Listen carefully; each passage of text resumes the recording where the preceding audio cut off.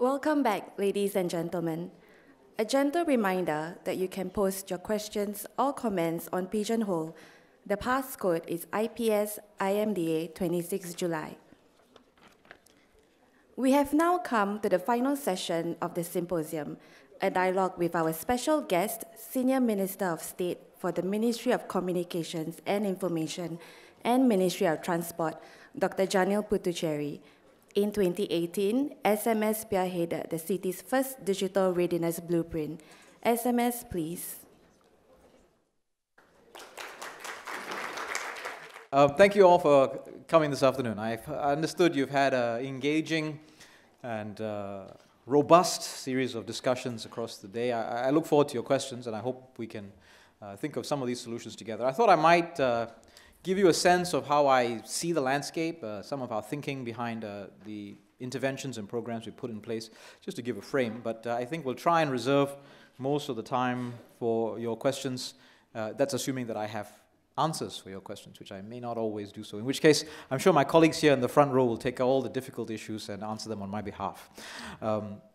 My role looking at this, going back, crosses from the public sector into the private sector. And I think it's worth thinking about the type of responses to digital readiness, digital society, digital inclusion that you would expect from the public sector and compare that to what you'd expect from the private sector. There are commonalities, but they're not exactly the same, and nor should they be, and it's worth examining why that may be so.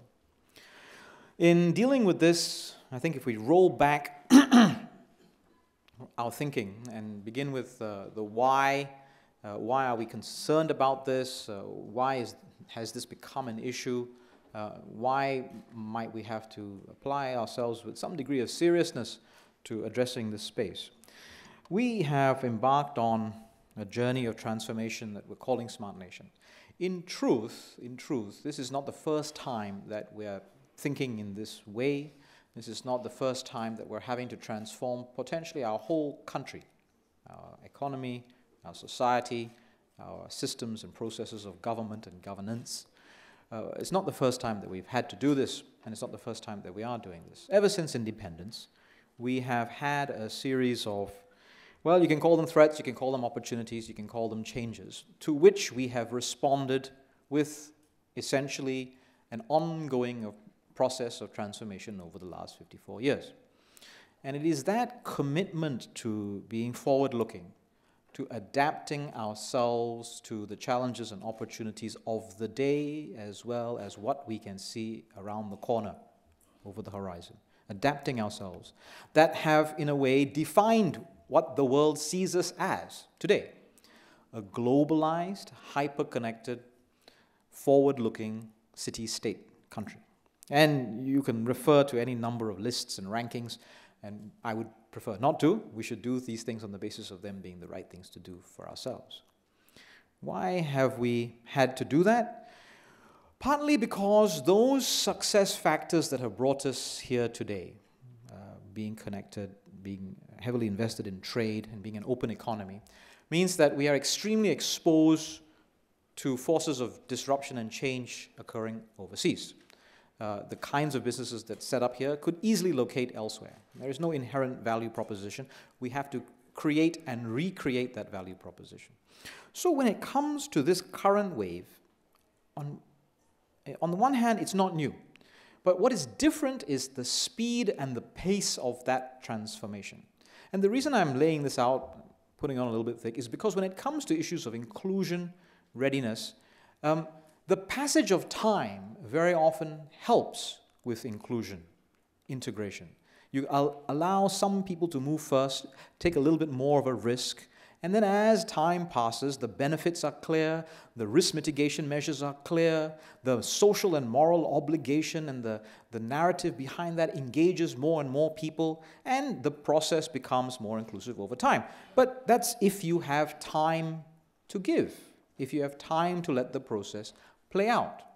In this wave of digitally driven technology, fueled, smart nation-derived transformation, the pace of change is much faster. We're not talking about decades. We're certainly not talking about lifetimes. We're talking about literally a handful of years when you have to reconsider what is the product, what is the platform, what are the risks. And one very extant example of that is the issues of data and privacy. And we wouldn't have considered the extent to which these are security risks today compared to where we were just 2 or 3 years ago. So we are not going to achieve that level of social inclusion and social integration just by waiting for it to happen, just by waiting for that moral stance, that social message, the idea of what the right thing is to do to permeate and have everybody engaged. Secondly, the other reason why we have to be a bit more deliberate and active around this is that there are real economic benefits. This is not merely about entertainment and leisure. It can be. But when we start thinking about our smart nation transformation, the starting position, the fundamental outcome that we're trying to achieve, the social good that we're trying to achieve, ultimately is creating economic opportunity for Singapore and Singaporeans. If that is so, then inclusion takes on a very different tone, that this now becomes important for access to economic opportunity across all of our society. You combine these two, a very rapid pace of change and an implication around economic inclusion, and the imperative to think about inclusion and readiness now is very, very different. And I hope I've argued myself to the point where there's a very clear role for not being laissez-faire, for not sitting back and hoping and waiting and sending out the right message. There's a very clear role to step forward and do something. For businesses, there is a cost associated with this. You design for full inclusion right up front. It means your software product is more expensive. You design your business process for full inclusion right up front, and, well, you have a manpower cost, a compliance cost, and some overheads. So we need to either apply regulatory pressure, or we need to have pressure as customers to insist that they have a moral obligation, a social obligation to be as inclusive as possible if it is their products that we're using, either for economic reasons or for the entertainment, leisure, and social reasons that I've talked about. But we also have a duty as a state then to make sure that our services, increasingly government services and public sector services, will be delivered through these digital means. And so now if you have essential services where your access to these essential services is limited by your inclusion, your digital inclusion, then it becomes our obligation to make sure that we fix that problem. So I hope I've laid out the why. I hope I've laid out some of the moral imperatives. So how are we then dealing with this? We launched the Digital Government Blueprint, where was it now? Last year. And in doing so, we brought together a wide community of stakeholders. And I think this process of how we got the blueprint going tells us about where the solutions might be. We brought together public sector officials, people working with VWOs, academics, but also the large technology companies and some small technology companies as well, people who had a business at making these products. And if I can start with them, part of what we had to do was persuade them that it was good business to be inclusive. It was good business to be inclusive. If your product is something that people use every day, well, we hope to demonstrate that it is a socially conscious product. It's a product that engages the community in a productive way, and that you as a technology giant, as a multinational company, see this to be so. You can attach your branding and your marketing to it. You can demonstrate your corporate social responsibility. But from our perspective, it means you then are in a position to engage as many citizens as possible. So make it part of their understanding that it is good business to drive digital inclusion. From the people sector, the VWOs, the academics who are studying this, we had to get quite a lot of information, granular level, iterative, repeated investigation as to who actually do we need to help. And it turned out repeatedly in our engagements that some of the people whom we thought were vulnerable actually were finding ways to cope already. And these include, for example, some communities of persons with disabilities where there were already a suite of technology products, or there were members of the community who had gone out to solve some of the inclusion and perhaps did not need so much help from us. On the other hand, there was a clear need from other groups of the community which were excluded for other types of reasons. And this was very instructive. And I'll just lay out one, which is the issue around language. That when you had a digital space where most of the products were made in English, and you had an elderly generation who was largely not English speaking, they found it very hard to engage, especially if the products you're putting out there were also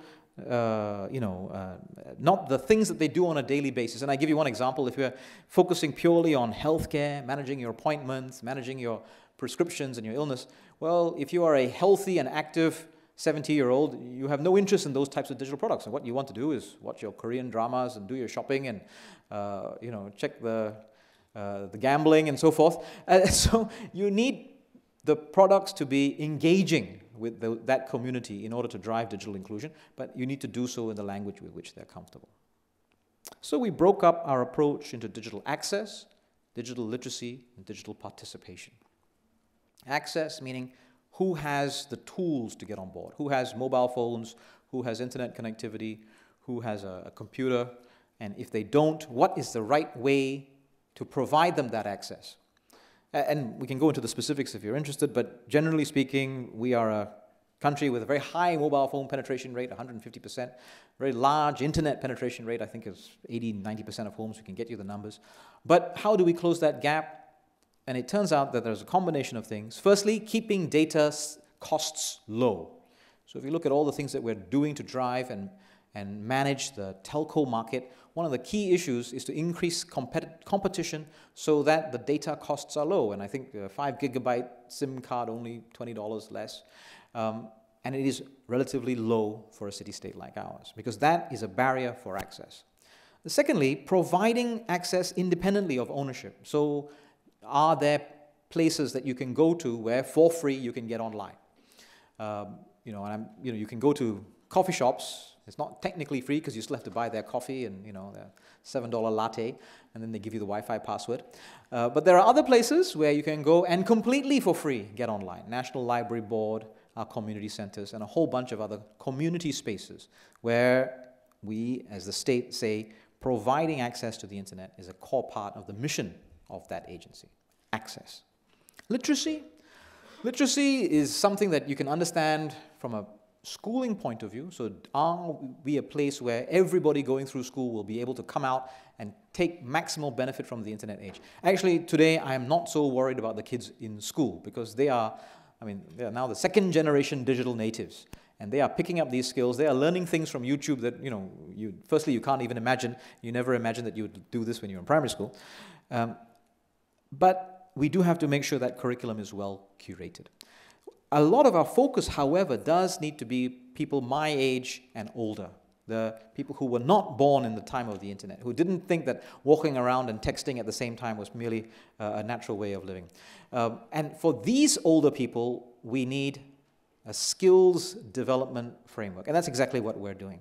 How do you provide people a series of workshops, competencies, training courses, engagements, opportunities to develop those skills? That becomes digital literacy.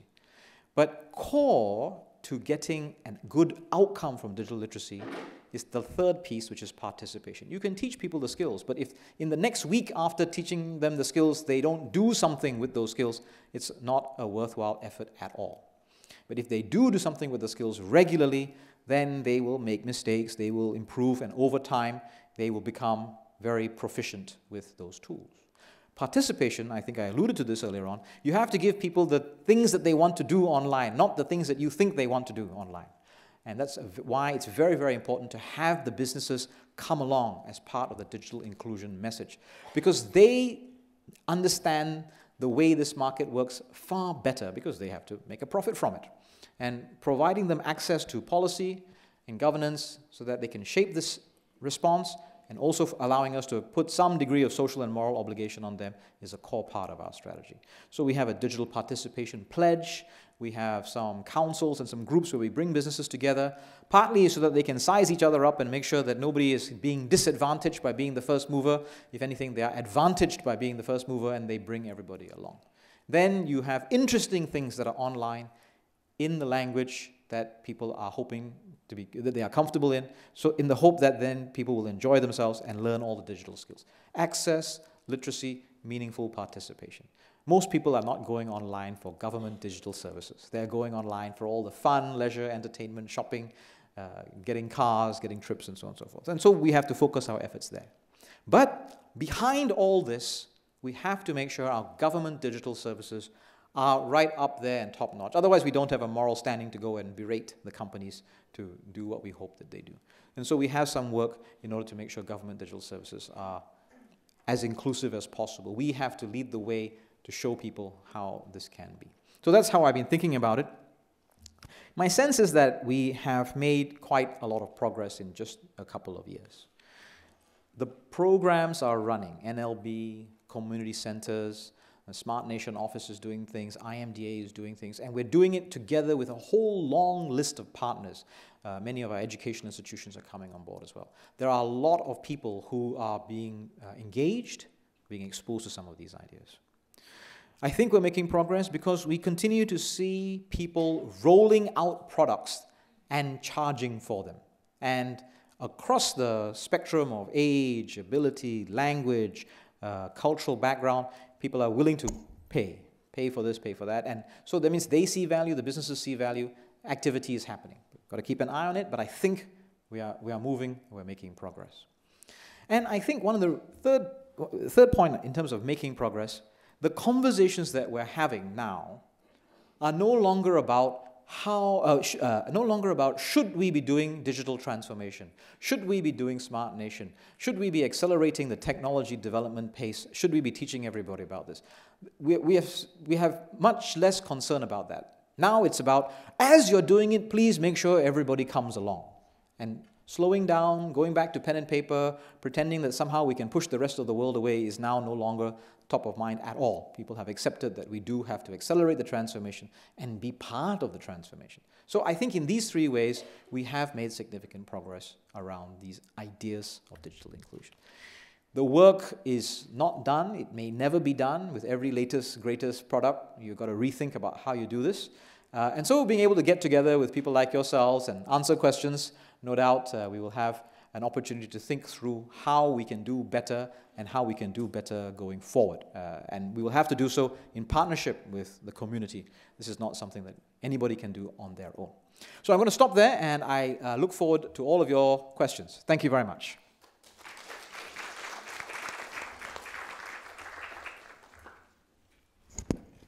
Thank you, SMS. The chairperson for this session is Professor Lim San Sen. She is Head of Humanities, Arts and Social Sciences at the Singapore University of Technology and Design. Prof. Lim is also a nominated Member of Parliament, where she raises many pertinent issues, including the impact of digitalization on society. So, very good afternoon to everyone, and a big thank you to Dr. Janil for his highly illuminating as well as succinct introduction to the issues around digital inclusion. And I think you've had tremendous food for thought today, and I felt that his wrap-up was really wonderful in terms of how it brought together the different threads that you've discussed today, and also the very interesting contributions that we've heard from people from the private sector and the public sector. So I did want to just pick up on a few points that I feel you helped to infuse the discussion with. And I really liked that you talked about how when we look at transformation and we talk about this move towards Smart Nation, that Singapore's experience with transformation has been rich. We have always been looking at the whole business of change. And I was very struck by what you said, because a couple of days ago, I made the time to read Mr. Goh Chok Tong's biography, Tall Order. And his book took me through all of the different policies that were introduced when I was a teenager growing up when he was Prime Minister. And I realized that so much of the engineering and the design that has gone into making Singapore today what it is also that same DNA that allows us to deal with challenges like digitalization, like digital disruption. So indeed, we should not have a presentism mindset where we just think about what we're doing now, but we look at it against the backdrop of Singapore's development. Now, the other thing I wanted to highlight was, of course, how you very nicely outlined the three issues, which are access, literacy, and of course, meaningful participation.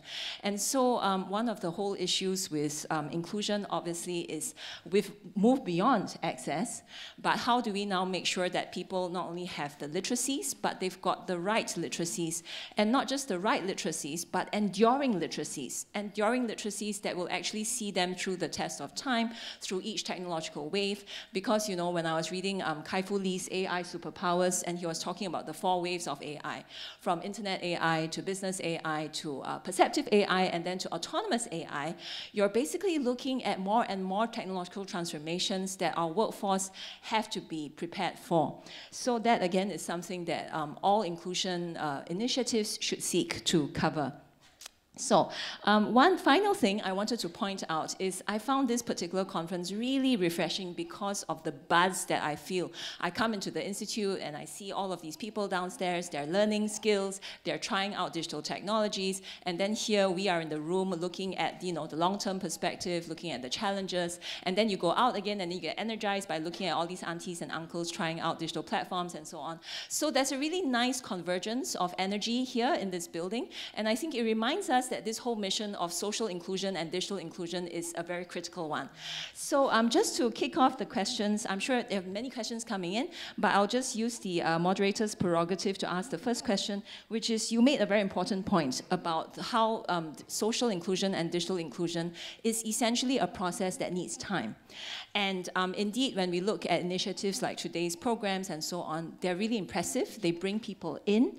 I'm curious about what we can do to make these efforts a little bit more sustainable and systematic so that it's not just a case of the auntie coming in to try the digital platform today to get her free curry puff, and then after that she never uses it again, right? So how can we think more meaningfully about making digital inclusion efforts sustainable?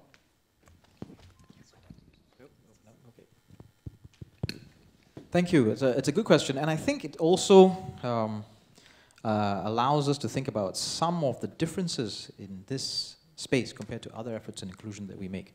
And what do I mean by that?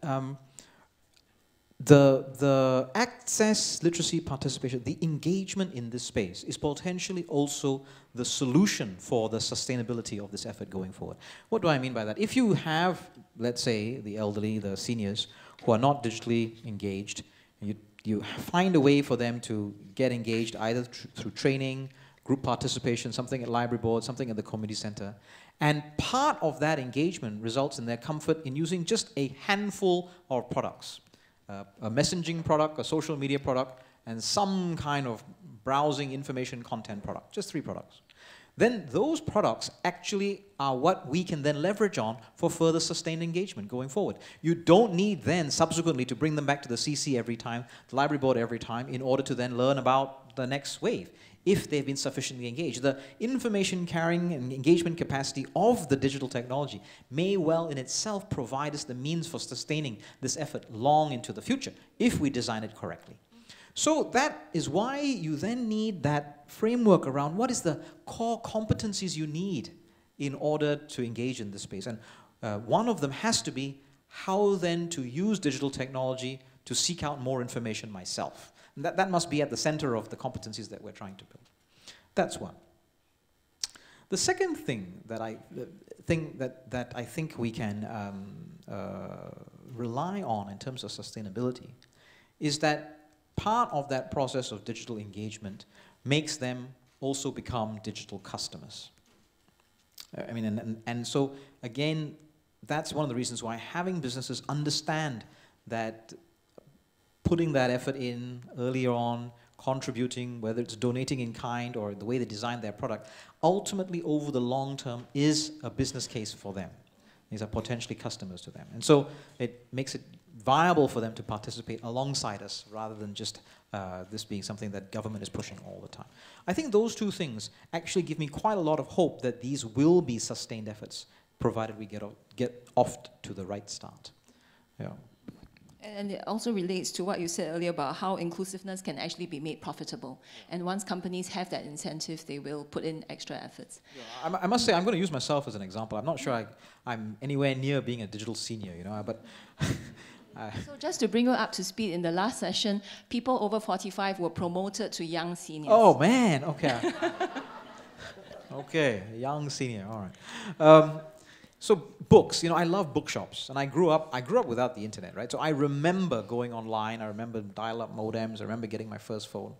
And long before that, you know, for me, my natural ecosystem was either a bookshop or a library, you know, just to be surrounded by books was a joy for me. and I like buying books, I like reading books. And so I took a long, long time before I started reading books online. I mean, I'm fairly tech savvy, but I held on to it as an emotional thing, that this was something that I liked to do. But once I became very conversant with many of the other technology products, it's actually a very short hop to start reading things online. National Library Board's app or the Kindle and so on and so forth. But it is that process. No one had to make me take that step. I took it myself because of all the engagement that I had. I must say there was a little flutter of concern the first time I bought a book online, because I would have been one of those people to say that we must preserve the paper and we must go down to the bookshop and so forth. But that ease of access, and again I remember it was a book that I couldn't find in the bookshop and had to be ordered from overseas, caused me a little flutter of concern that I was contributing to the decline of the bookshop. But having engaged in that process, I also have the ability to now go back to the bookshop and go back to the real world library as something I enjoy. And you can do both. So I think it's something which will play out in a rather productive way over time, and my personal experience would suggest that that is so. Indeed, some publishers have told me that e-books have actually improved their print book sales. So we're going to be taking questions from the floor. Dr. Janiel has expressed his preference for unmediated questions. So if you have questions, please raise your hands. I do know that we also have the Pigeonhole service. It's quite cute, actually, the Pigeonhole logo. It looks like a pigeon that's trapped in some digital maze. But I'm sure Dr. Janiel will guide us out of that maze, will guide that pigeon. So would anyone be interested to ask the first question, please?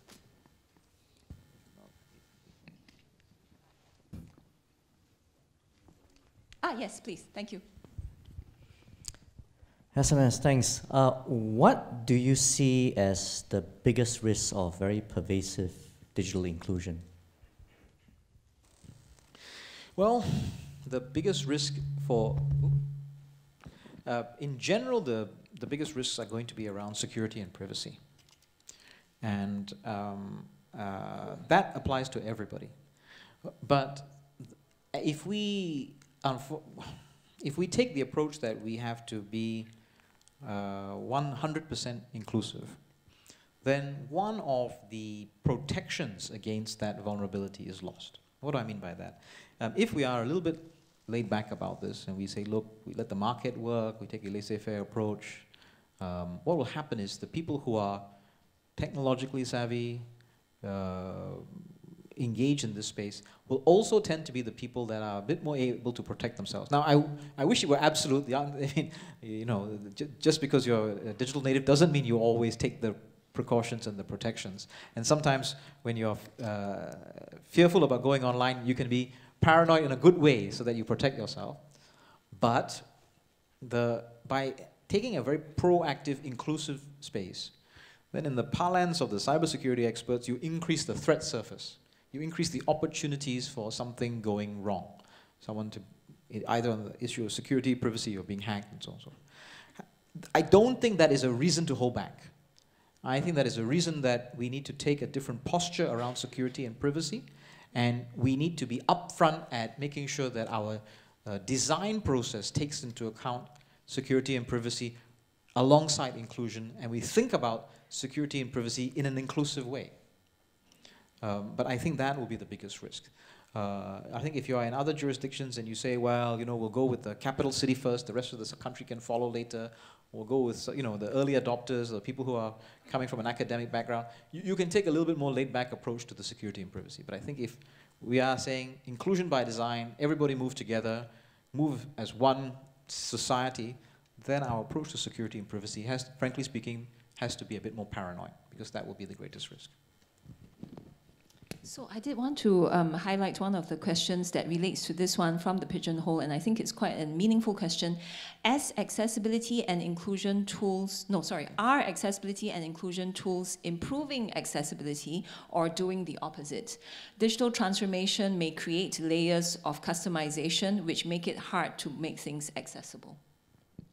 That's an excellent question.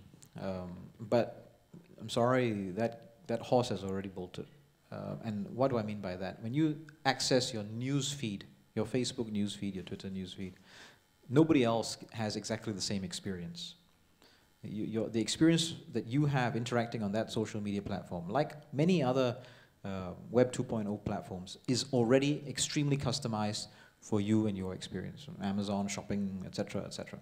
So that idea that we have a great global commons and that everybody is participating with exactly the same experience has passed several years ago.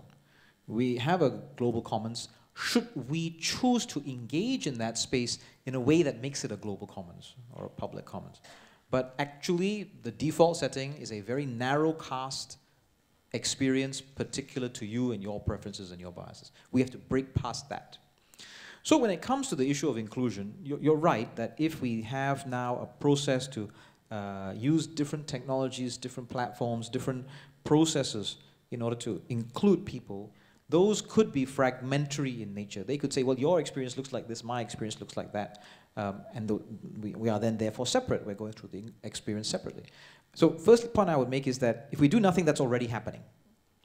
Secondly, if the content is the same, if the information is the same, and the outcome is the same, then having us arrive at those same outcomes through different processes may not be such a bad thing, and it may be a useful compromise. If ultimately both of us now know through different means that there is going to be a really exciting seminar, IPS, IMDA Digital Inclusion Seminar, we'll turn up to the same place and we'll have a conversation. Even though I got that information through email and you got it through a Facebook flyer, or I had it through one means and you had it through the other means. So I think it is something to pay attention to, not for the reason that it doesn't exist or that it's necessarily a bad thing, but what it shouldn't be is one set of providers and one set of businesses accesses, for example, the people with disability. A very different set of businesses, a very different set of providers access the English-speaking world. A very different set of people access the Mandarin-speaking world. And then you will not have the commonality of outcome and coming together at the other end. We actually have to have the providers and solution makers be coherent in delivering the content together. Then I think we'll be able to deal with some of this problem. But I don't think it's entirely avoidable. It's already happening today. So, yes, please.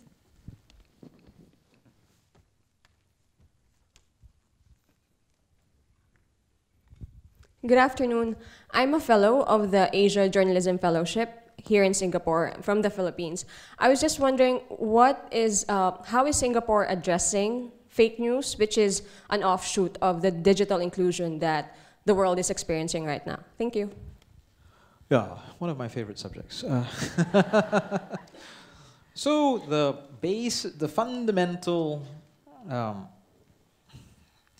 starting position is, do we need to deal with misinformation and disinformation in an active way, or is this a problem that's going to solve itself?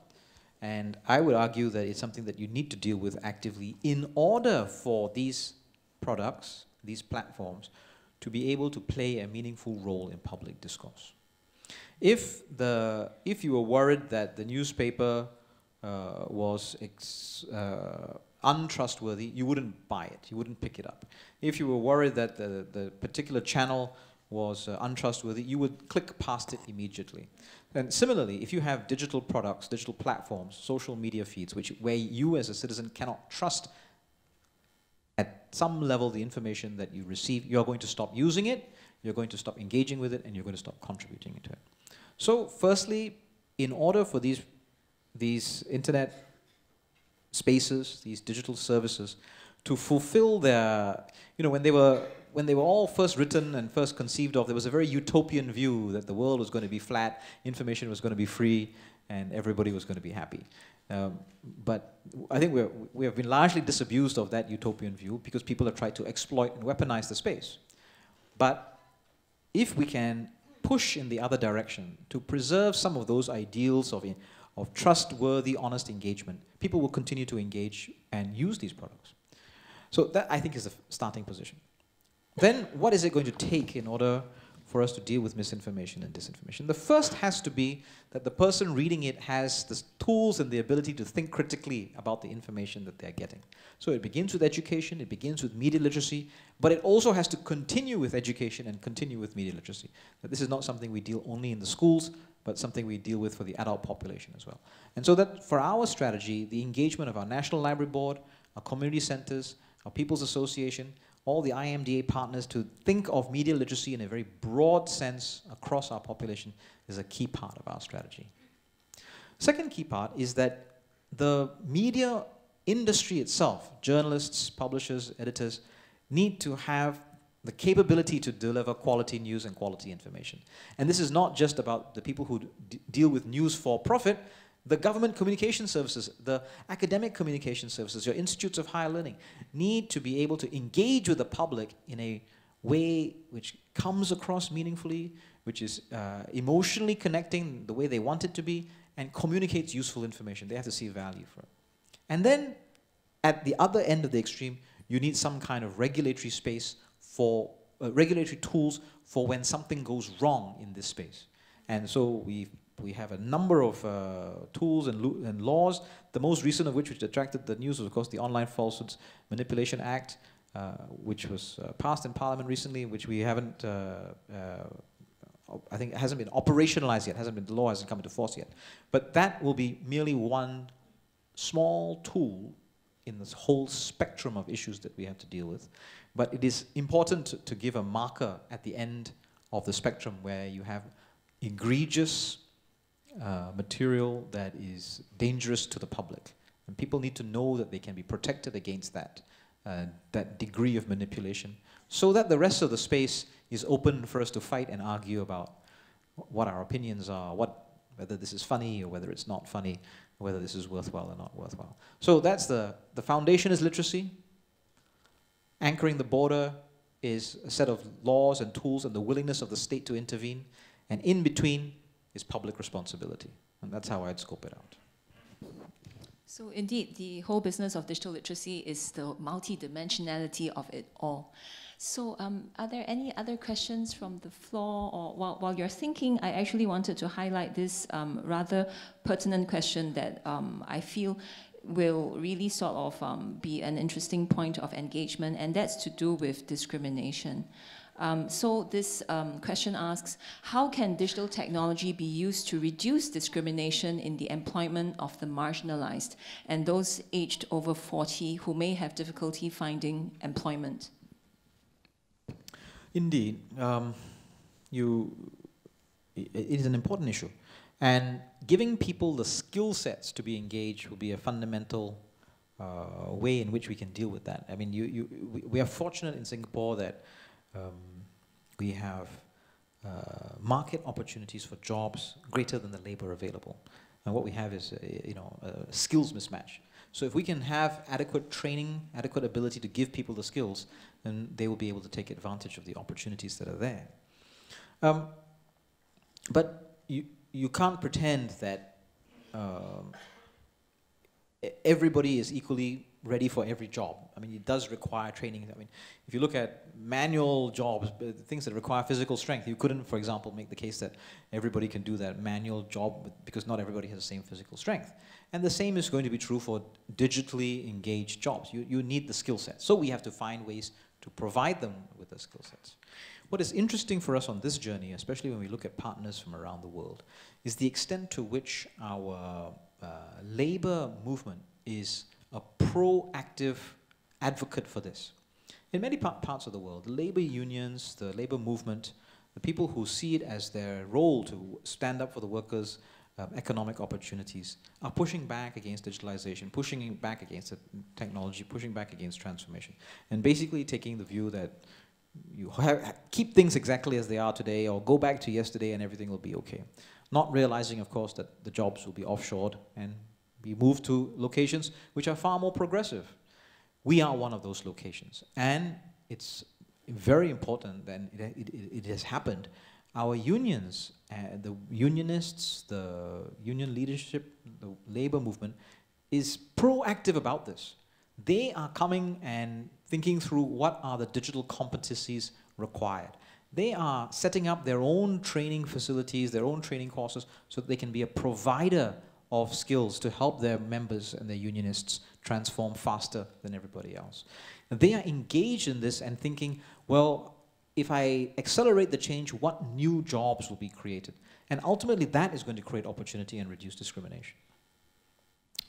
Second point is that the use of data and especially data to drive transparency will be one of the tools for us to be able to think through discrimination, so that we can look and see at what are the outcomes, either at the hiring or the performance or the job disposition. And that requires data. And we will not be able to have that kind of confidence if we're not producing and collecting that data. So it's a threat, because there may be this sort of differential opportunity on the basis of your age. It's an opportunity to put together some training packages, some skills, future readiness packages, some capability and competence development. And in itself, the technology is part of the solution, so that we have sight of what's happening in our market. Yes, please. I hope you don't mind me asking this question. So the digital readiness blueprint, right, is very comprehensive. SMS, is there one area in the whole blueprint that you wish government would move a lot faster on? And I use government broadly. It could be part of the ministries or parts of government, but if they move a lot faster, it would really move the needle on the readiness blueprint. Yeah, only one. We have to move fast on all of them, you know. We've got to make a push. I don't think this is a problem where there is a single rate limiting step, a single barrier to entry, or a single factor of success.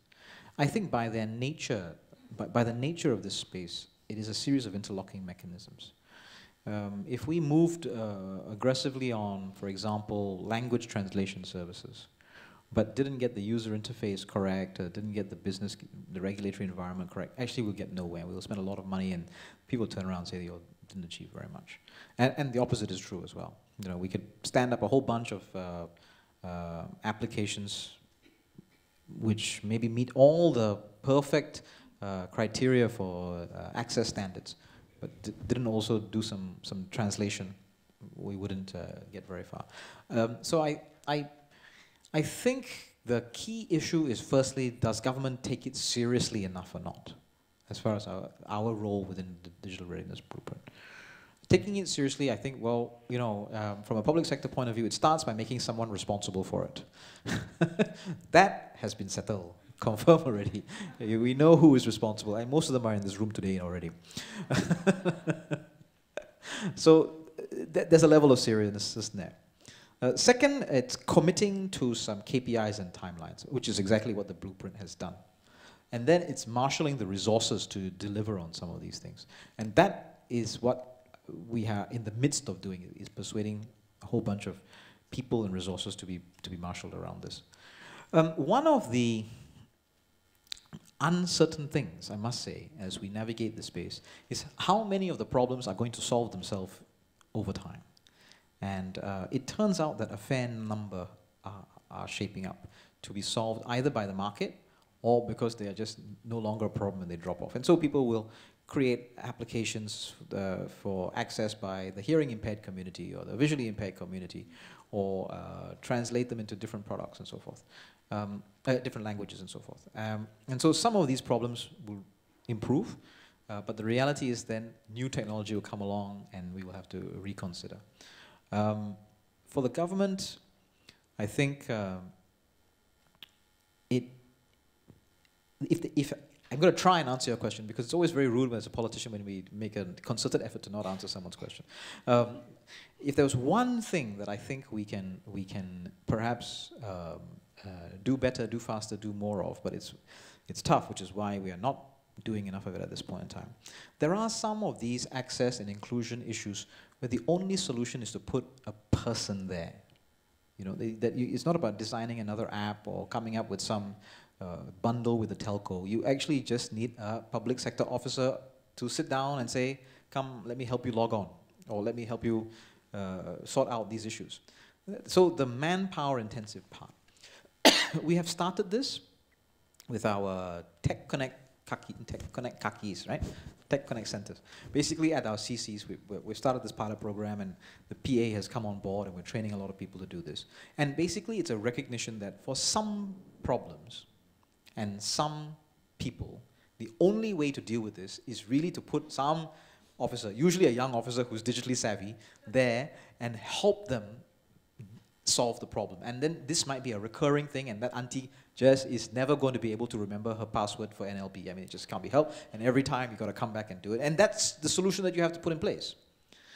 So that's not something that can be solved by a sweeping policy or a sweeping investment. It's a very operational thing, and you've got to have the right public sector officials who have the skill. And thankfully, we do have some significant interest among our public sector officials.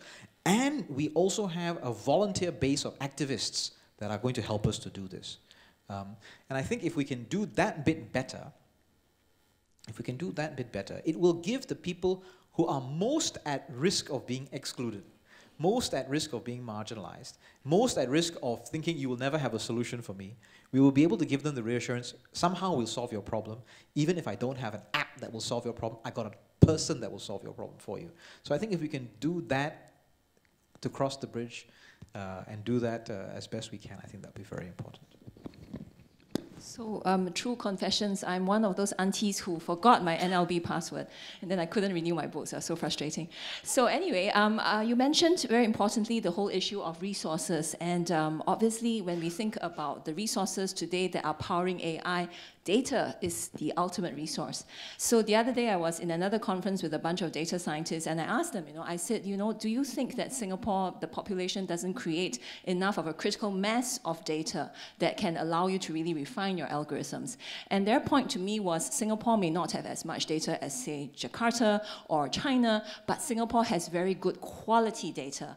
And on this note, there are very many votes for one particular question pertaining to the data that the government has been able to collect on our population. So the question asks that the government keeps large volumes of data, some of which are still not readily available to businesses.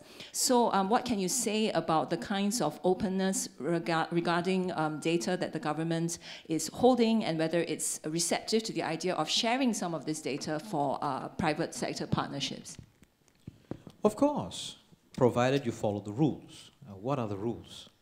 Well, one of those issues is the issue of anonymity, identity, and permissions from the citizen. So when the citizen gives us data which is identified, which is specific to him or her or their household, they did not do so in order for a business to sell them targeted products. They did so that we as government can deliver services to them, deliver services better for them, and sometimes for security and privacy reasons.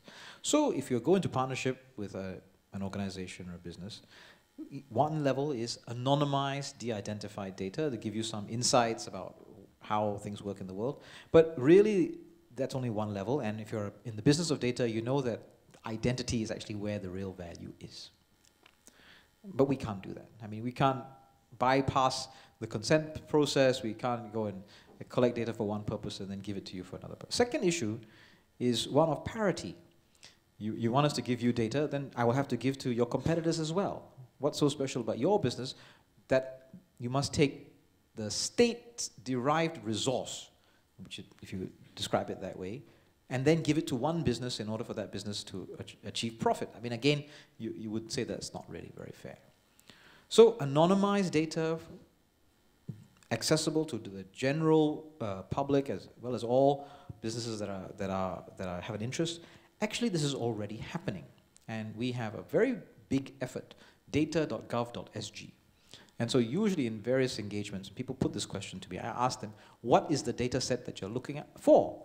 And when they give me the answer, and I say, you're talking about a de-identified, anonymized, fully secure, private, you can't re-identify an individual citizen, and number of hotel occupancy, tourist arrivals, et cetera, et cetera, et cetera. I said, have you checked data.gov.sg? And the answer is no. And when you do, you will see lots of the data that's there. But as I say, the people who are in this business know that the reason why that data can be given out and made transparent and made open is because the real value to them as a business is data that is identifiable, and hence there is a problem for government to just willy-nilly make that transparent and shareable. Actually, we have a duty to protect the citizen, and that's what we are trying to do. So I would summarize by saying, look, quite a lot of publicly available data is publicly available, publicly collected data is transparent and available back to the public, including businesses, but it is anonymized, de-identified. It's on data.gov.sg. We've put quite a lot of effort into putting more and more data that's out there, because we do think it's essential for people to have access to this kind of information, develop their business, develop their services. Secondly, we can't piecemeal decide, I'm going to give it to this business or that business. That's a problem, because there's value to be extracted. People are making profit out of it, and we'd have to be fair. And thirdly, our fundamental mission in terms of dealing with the data is to protect citizens' security and privacy. And in our relationship to business, we've got to make sure that is maintained. Questions? So related to that, I'd like to take this opportunity to ask you, with big tech, for example, and big tech obviously has the upper hand in terms of collecting and aggregating so much data. And there are people like Victor Meyer-Schonberger who have said that, you know, we cannot overly privilege the incumbents. We must think about some data tax or some kind of requirements that we can impose on big tech companies to share their data so that it's not anti-innovation, so that the new players can also have a chance at using that data to think about new innovations that will be societally beneficial. What's your take on that? Indeed, and you have to do it maintaining the principles that are articulated in the previous question. And we have got some examples. So if you look at, for example, the transport sector, just because of my other hat that I wear in the Ministry of Transport, that's exactly what we do, where you are able to aggregate, safely aggregate, de-identify, and make publicly available data that is so anonymous that the citizen can't then be subsequently re-identified. You can impose it as a regulatory requirement on the people who are within the space. Then, as you rightly point out, it removes one barrier for entry to innovation and new companies coming in. But you can't do it to the point where you completely remove the competitive edge of the incumbent. Otherwise, you know, this is anti-business. So you have to get that right. You firstly have to articulate a clear public good. Secondly, you have to be able to assure both yourself as well as the public that you can do so, maintaining the privacy and security as necessary.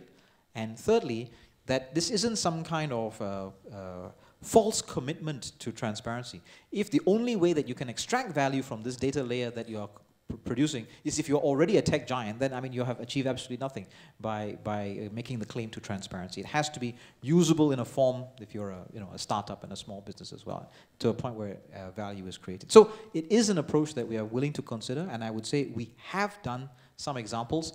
If you've used the My Transport app or even Google Maps, Waze, all this is relying on data that is coming through LTA. And this is a great example of how you have transport data made publicly available, and you know that in Singapore there are a whole bunch of digital products currently where people have made their business on top of a layer of data that we, the state, have provided. And they are charging for it. They're charging for the app, they're charging for the service, some of the mobility services. And we're okay with that because it meets the tests that I laid out in the prior answer. The security and privacy of the individual citizens is maintained. The data is available to everybody. Yes, Natalie, please.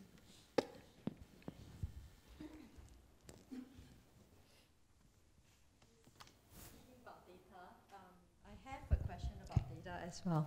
So I think with more and more data is actually made available. There is also this risk of security, and also increasingly, as we see in the last few years, cyber attacks. And US, we had that incident as well where servers were being attacked and so on. So my question to SMS is, what do you think, and how do you think Singapore can also, in a forward-looking, approach, look at ways to better protect ourselves against all these attacks? Well, some of the significant part of this is being dealt with under the Public Sector Data Security Review Committee chaired by SM Teo. We gave an interim report not very long ago about some of the technical measures, but there'll be a final report towards the end of the year that will detail the very wide suite of things that we're doing.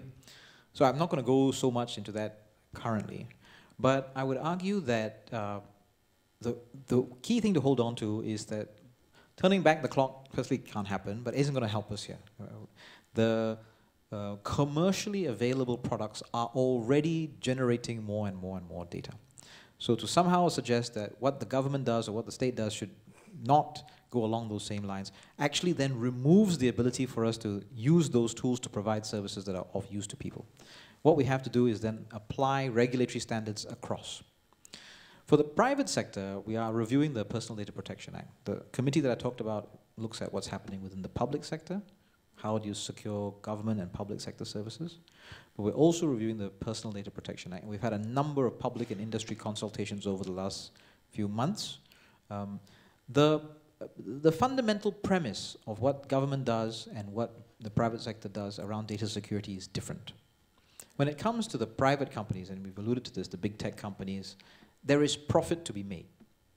And so actually we want to make sure that they pay close attention to their own responsibility within an organization and not share data too freely, because when they do so, the cost is the individual citizens' privacy and security.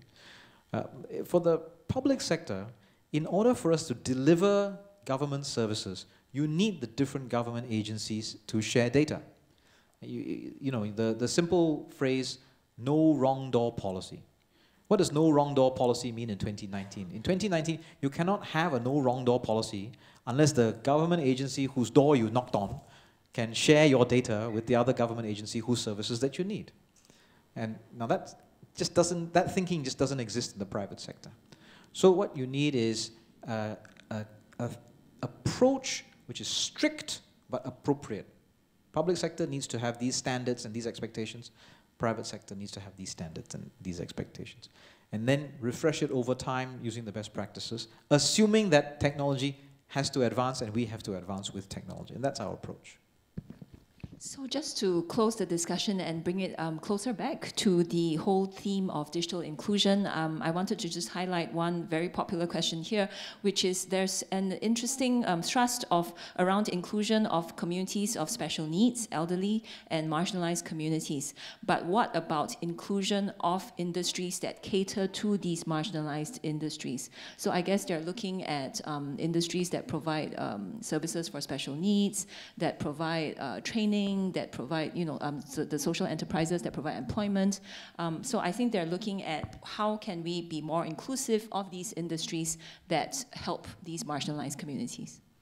So you can approach this from two directions. One is you approach it as an IT problem, and we do have funds. I think it's called the IT Enable Fund, Enable IT, Enable, which is how do you then use the IT infrastructure and fund social enterprises, organizations, partners to be able to provide access through persons with disabilities. But actually you can do it in the other direction as well, where you see this as a fundamental enabling issue. And I know SG Enable does quite a lot of work on this, and not from an ICT perspective. To them, this is something they have to do because of the outcome that is available to the people that they serve, that they have to be able to help the social enterprises, help people get online or access digital products. So I think you can approach this from both directions, and people are working in Singapore quite hard to do this. And there are a lot of good examples that are out there. The issue with the social enterprises, of course, is that you are not going to be able to make a very good business case. There's not a lot of profit to be made. That's why it has to be a social enterprise. And I think that's why the level of awareness that we can raise and the engagement of the community that we can raise around this issue, that this is a worthwhile and morally appropriate thing to do. It is not something we can merely leave to business and the market will drive this. This is something we have to intervene in order to provide that level of access, is important. This is not something that you want to do behind the scenes quietly, go and get the right policies and regulatory levers in place and spend the money and do the research. Actually, this is something which you've got to go out there into the community, beat the drum, put the banner up there, take the Wi-Fi, put it on social media, and keep telling people that this is something we have to keep pushing at, precisely because there is a social outcome that we need to drive, and social enterprises need to be given that assistance. So, right, thank you. So I think you've all, like me, had a very invigorating day here, and particularly with this last session, we've had the privilege of Dr. Janil, SMS for MCI, as well as Ministry for Transport, engage with our questions, leaving no questions unanswered, and talking about this important topic of digital inclusion. So please join me in giving him a big hand.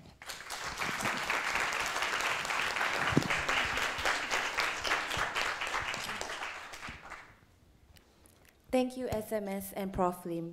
May I now invite Dr. Pang to give the closing remarks. Thank you. Thanks, everyone. I'll keep my remarks brief. I think today we had benefited from the many perspectives shared at this first symposium on digital inclusion organized by IPS and IMDA. I learned many things. I heard many new terms, useful usage, designing for the age, digital chasms, just to name a few, and also learned the term young senior. I think we'll all go home with that.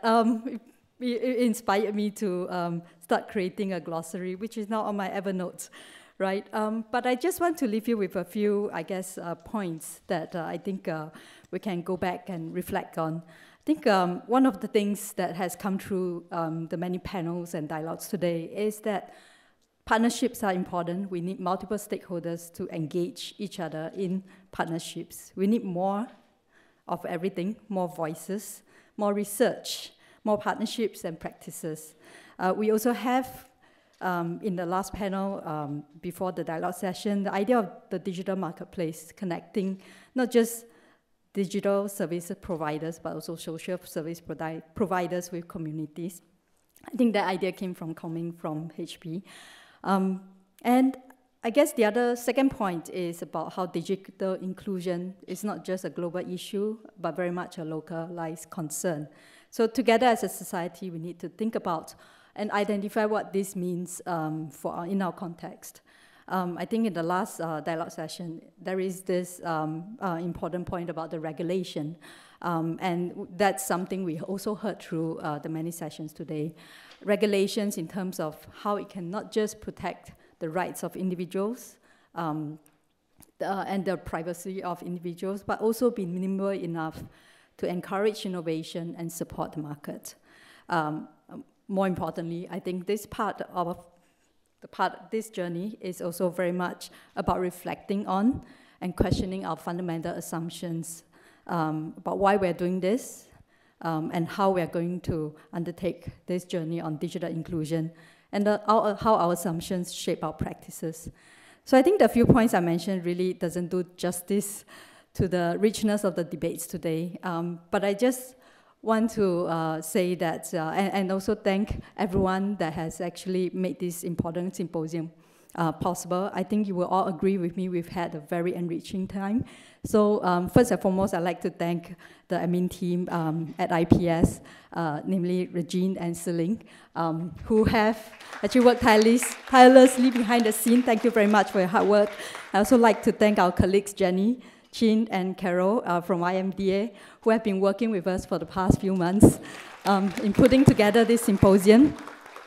But last but not least, to our speakers for generously sharing your time, experiences, and knowledge with us. So please join me in thanking them as well.